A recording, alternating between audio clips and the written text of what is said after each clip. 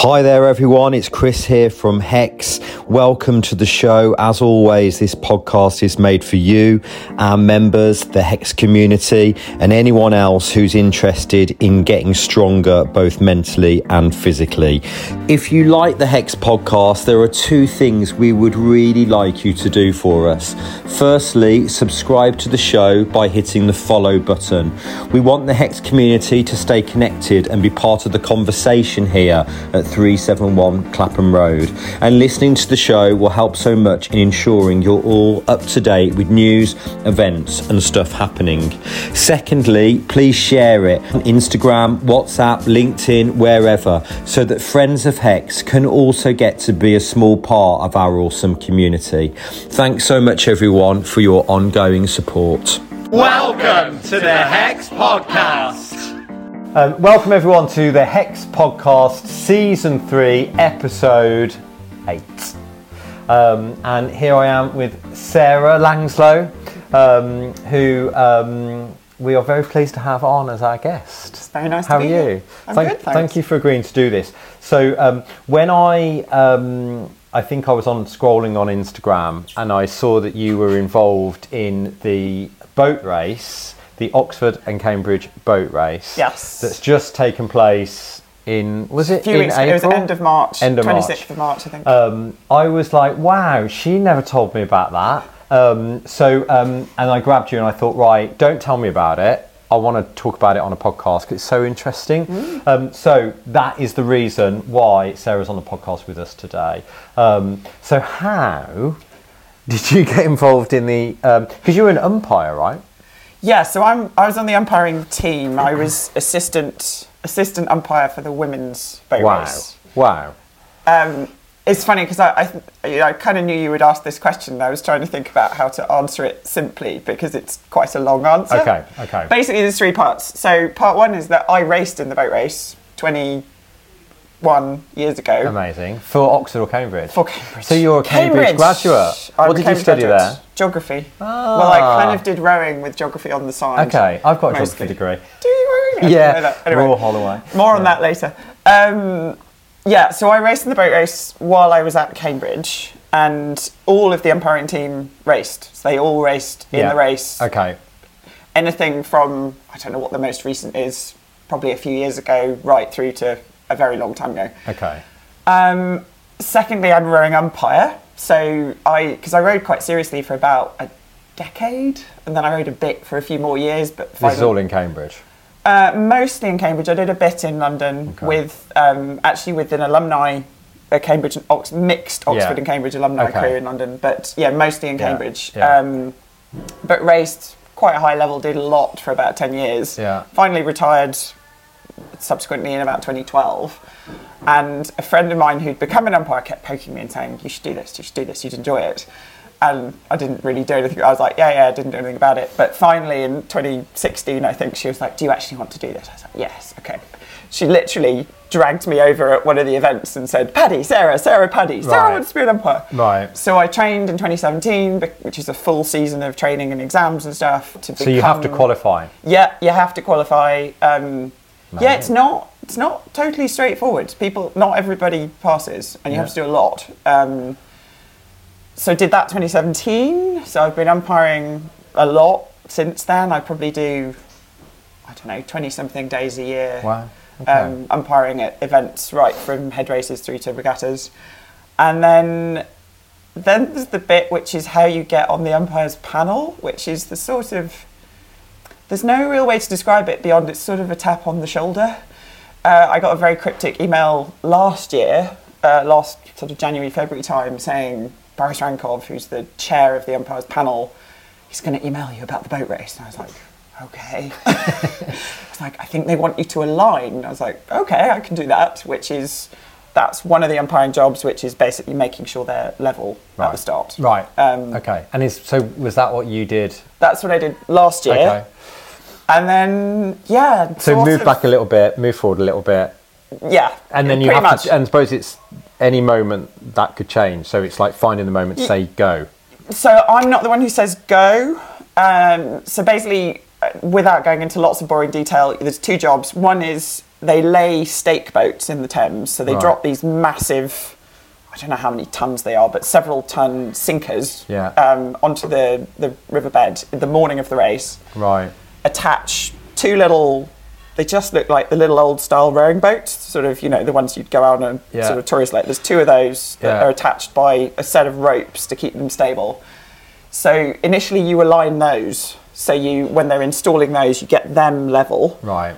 But there's all complications with wind and tide and rivers coming in and all sorts of stuff. Anyway, so you do that, and then when the crews are actually attached, so there's a little guy in the boat, literally hanging on to the end. Right. Then you do some fine adjustments. You're like, let them out 30 centimetres or bring them in 20, or, you know, whatever. So you're communicating by radio to let them know that.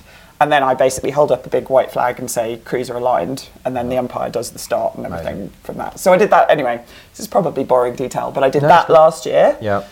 And then sort of was trying to make it aware that I'd like to stay involved, and got invited back this year. So I think, you know. And what was your role this year?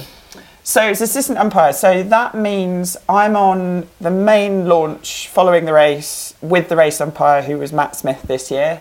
And because of traditions and impartiality, the way it works is the assistant umpire and the umpire will be from the different universities. So Matt's from Oxford, I'm from Cambridge. So that you have hopefully a balanced view. Yeah. Now, obviously, you know, we are hopefully impartial anyway, but it just adds a little extra help. Yeah. So my job's various things. I'm doing all the stuff on the radio communications. So I'm hearing from race control that the race is running to time.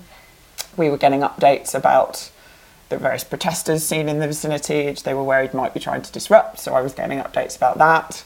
I'm timekeeping. Was there any disruption? No, not in the end. I was doing timekeeping. Because someone did. What happened? One year, someone really did disrupt it, didn't they? There was a swimmer one year, which was the assistant umpire who spotted them first. Right. So that is also, once the race is underway, that's part of my job, is to sort of be looking. And why would they do that? Trouble. What's their reason? I think the same reason anyone protests. I mean, there was the protest at the snooker at the weekend. It's a high-profile event. It's got quite a big TV coverage. Yeah, their cause will get some public. I think. I mean, I don't know. That would be my guess. But yeah. So I'm on the radio. I was keeping time before the race, because you can't go early, because the BBC might be running a video. So if we just set the race off at 2 minutes to 4, and the BBC are going, hang on a minute. So, you know, making sure we don't go before 4 o'clock, all that kind of stuff. And then, in the race, I'm sort of a second pair of eyes. So I can give a second opinion if asked. I wouldn't sort of offer it, as that could be a distraction. I'm, as I say, keeping my eyes up, because when you're umpiring, you're very focused on the two crews. So you don't always see anything that's going on ahead. You know, you might get a big piece of debris in the river that no one spotted, or a swimmer, or a whale. I mean, you do get seals in the Thames, so it's possible. Well, there was a whale one. So all that kind of stuff. And then, obviously, for anyone who watched the race will know, but if you didn't, one of the challenges with the boat race is that there are no buoy lines marking the course. Right. A lot of places we umpire, it's very clear where each boat is meant to be. Sure. And it's not the case on the Thames. On the Thames, it's basically the judgment of the umpire, based on experience and knowledge and a lot of time on the river, where the boats are supposed to be. So there was a period coming up towards Hammersmith Bridge, 6 or 7 minutes into the race, where Cambridge had taken a slight lead, about a length, so their stern was level with Oxford's bow, and they steered in front of them. Right. And the thing is, if there is any contact between the two crews, that's a foul. Right. If there is a foul, there may be, doesn't have to be, but there may be a disqualification. Wow. And given that Cambridge had done the steering in front, it probably would have been. There hasn't been a disqualification in any of the races since 1990. Right. So no one wants to be the next one. No. And there's a moment you wouldn't hear it normally, but if you're listening underneath the commentary, because Matt, the race umpire, has a microphone on, you can hear him turn to me and say, keep an eye out for a DQ. Oh, wow. And so at that point, there's both of us fixedly watching to try and see if there's any contact. And then I pretty much spent the rest of the race trying to determine if there had been. Oh wow, because it was that close. It was that close, and he said we knew that they would protest at the end of the race. It's a sort of it's very predictable, and we had about 12 minutes of the race left, and so Matt turned to me and said, we need to try and find out if there was contact or not. Yeah. So I was on the radio, I was on the phone to people I knew who'd been watching it, I was on my phone rewinding the BBC live feed to re-watch the incident and try and establish. And then there wasn't.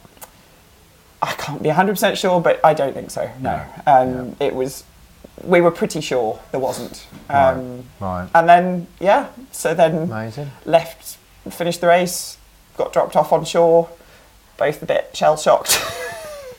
Was it really stressy? Yeah, it's a weird day because it's incredibly exciting. It's sort of, I think for anyone knows... How long has it been going? So the men's boat race started in 1829 and the women's started in 1927.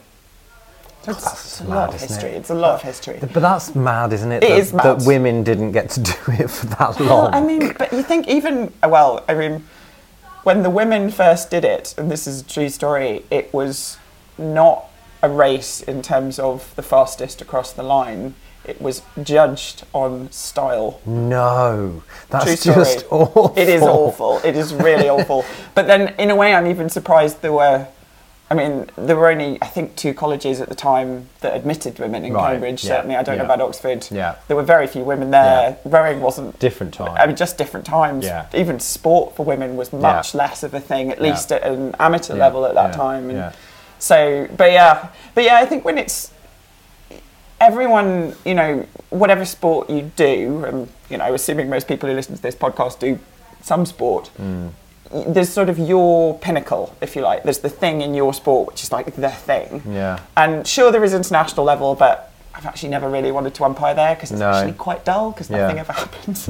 So this is your. But this is kind of one of my pinnacles. Yeah. And so that moment when someone lets you through the barrier, carrying the massive megaphone and boat ties to attach it because it's not at all glamorous, and then getting on the boat, there was this. I'd say it was just such a weird mix of incredible excitement and a bit of.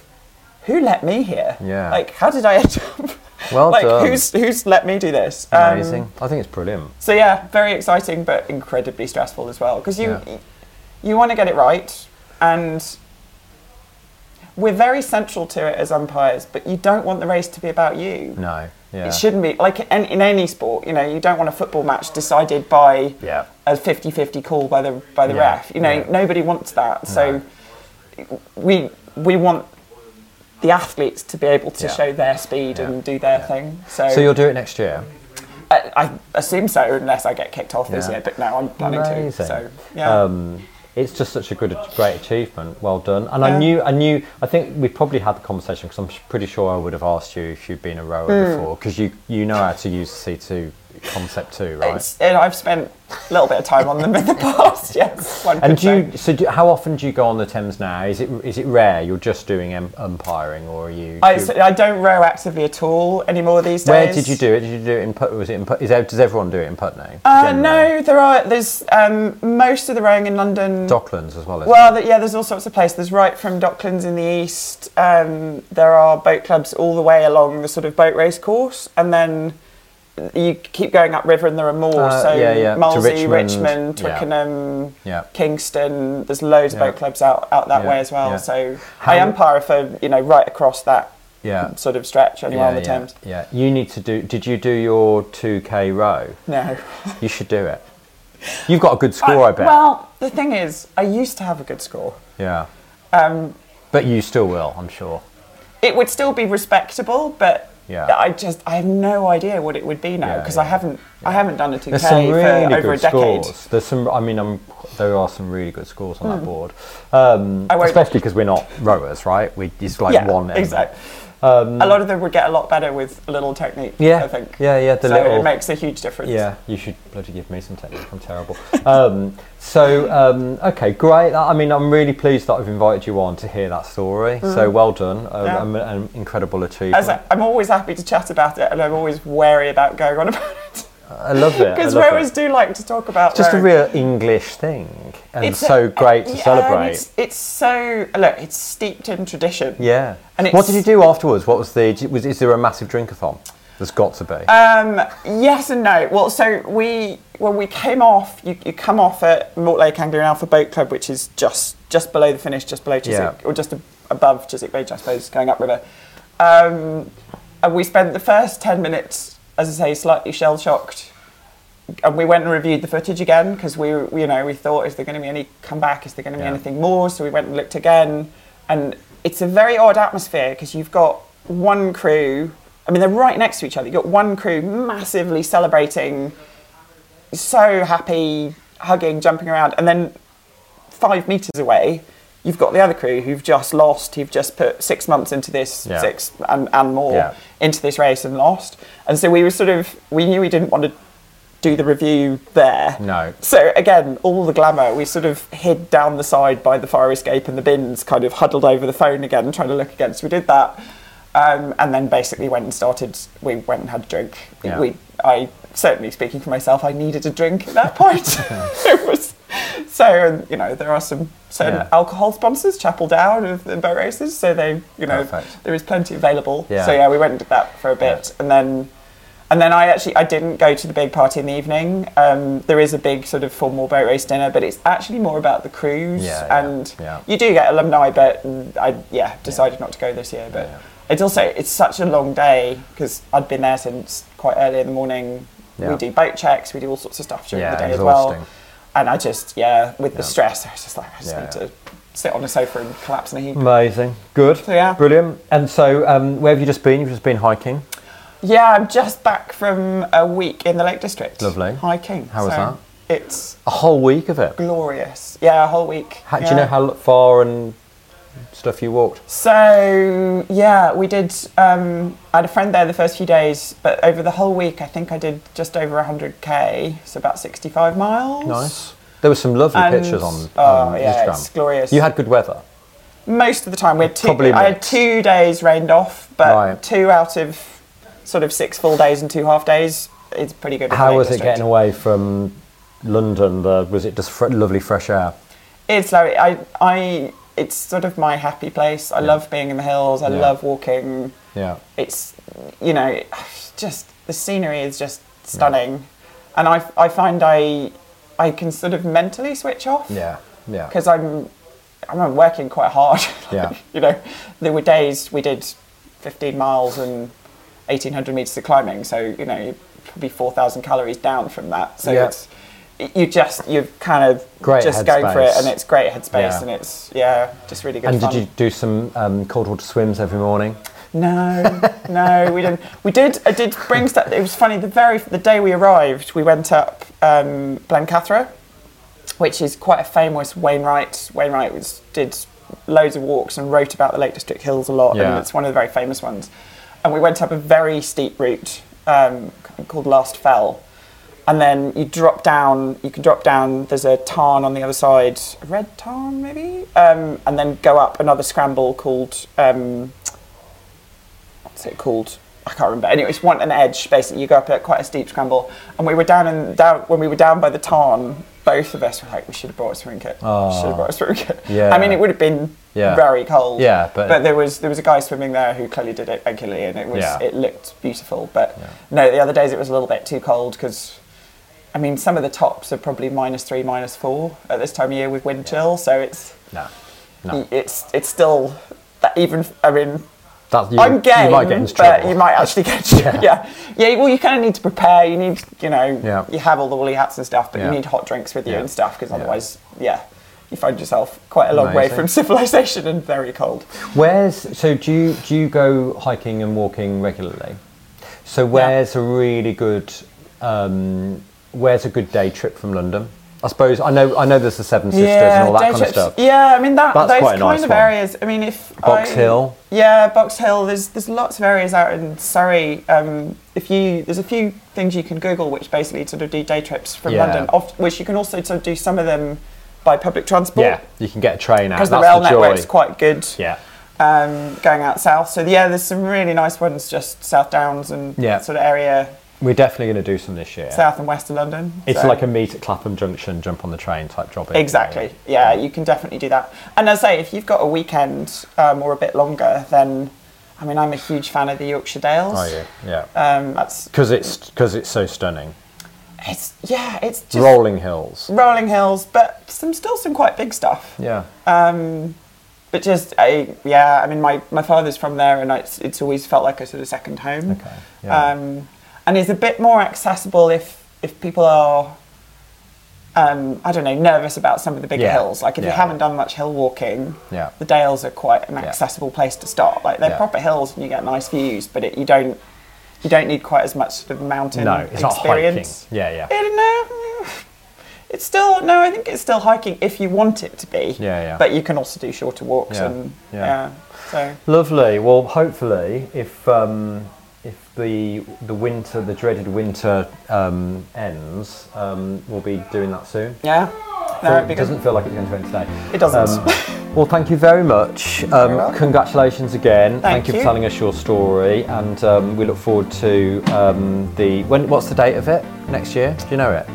It's the end of March. It always feels. Yesterday, I think it's the 30th of March. It always feels the end of. It feels like the beginning of spring. Yeah, I mean, it all starts much earlier because we do a whole we do a lot in the season leading up to it as well. So it's not just boat race day. It starts in December actually with trilates. So they do matched racing within the squad. So we umpire that. But the big day is end of March. Great. So, well, thank you very much. Thank you. You're very welcome. Thanks, guys.